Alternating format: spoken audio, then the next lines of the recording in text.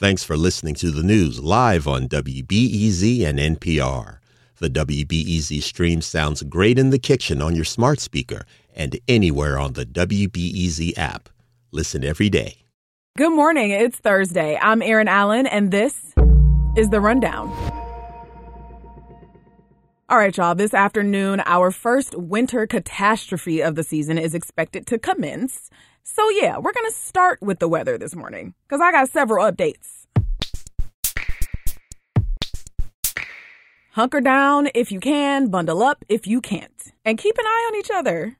That was the message from city leaders yesterday as Chicago braces for its first major winter storm of the season. The National Weather Service is warning that snow starting today and accumulating 3 to 5 inches may be whipped by winds of 50 miles an hour in sub-zero temperatures. This morning, we're seeing some of the highest temperatures we'll see for a couple days here, mid-30s. Chicago Emergency Management Director Rich Judas says the storm has the potential to be like the infamous Groundhog Day blizzard of 2011, when drivers were stranded for hours on DuSable Lakeshore Drive. Whew, I remember that. Some people didn't make it. The Chicago Department of Streets and Sanitation says they have 300 snowplows and 4,000 tons of salt at the ready, so they will be working around the clock today through Saturday to clear snow from the storm. The department is urging residents to abide by the overnight parking ban so plows can clear the streets. Now, if you plan on braving this weather anyway over the next few days and you're relying on the CTA or Metra, make sure to check the schedule ahead of time and maybe leave early. Metra will reduce service on most lines across its system starting tomorrow. And the CTA said crews will work overnight to limit weather-related delays on its trains and buses, but the weather can be unpredictable. The agency is implementing a holiday schedule starting tomorrow. The city is also looking for ways to shelter people who are unhoused during the storm. The Department of Family and Support Services has 6 warming shelters across the city, open Mondays through Fridays. It's sending out teams to invite people without homes to take shelter. Homelessness is not illegal in Chicago, so the department can't force anyone to relocate. But if you know of someone who would use this information, please rewind, write it down, and share it with them. And Chicago Public Schools is also taking precautions. District CEO Pedro Martinez says the plan is for a full day of instruction today, but all after-school programs today are canceled. CPS begins winter break tomorrow. Now, there is a silver lining here for those who are into this kind of thing. The Chicago area will have a white Christmas this year for the first time since 2017. Experts say temperatures won't warm up enough before Christmas to melt snow from the coming storm. Sunday is going to be sunny with highs in the low teens. Whew, and as if that ain't enough, I think that's all I got for weather today.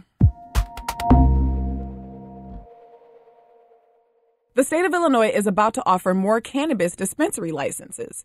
My colleague Alex Degman has more on that. People can start applying for one of 55 conditional licenses starting January 30th. The state's Department of Financial and Professional Regulation says applicants can submit basic information like the name of their organization and list of principal officers and then pay a $250 application fee. A lottery will select the conditional license winners. They'll have 45 days to prove that they meet social equity requirements. Applications will be accepted through February 14th, with the lottery conducted as soon as the list is finalized.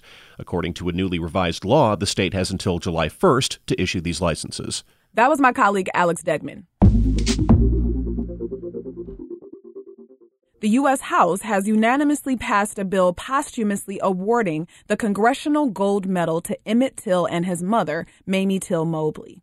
The bill is meant to recognize Till, the Chicago teenager murdered by white supremacists in the 1950s, and his mother with the highest civilian honor that Congress awards. The medal will be given to the National Museum of African American History, where it'll be displayed near the casket Till was buried in. Illinois advocates are urging Congress to pass the Adoptee Citizen Act before the end of the year. The bill closes a 20-year loophole in a law that grants automatic citizenship to international adoptees. My colleague Esther Yoonji Kang is reporting that the 2000 Child Citizenship Act only applies to those adopted after the law went into effect. This year's bill would grant citizenship to those adopted before. The House has passed the measure, and now supporters are wanting Senate approval. Becky Belcourt was adopted from South Korea and leads the immigrant justice group NAKASEC. She says many adoptees don't even know they're not citizens. They find out because something occurs, such as they are denied a passport or They're starting to be denied Social Security benefits. Some of us are actually being deported back to the countries where we were born.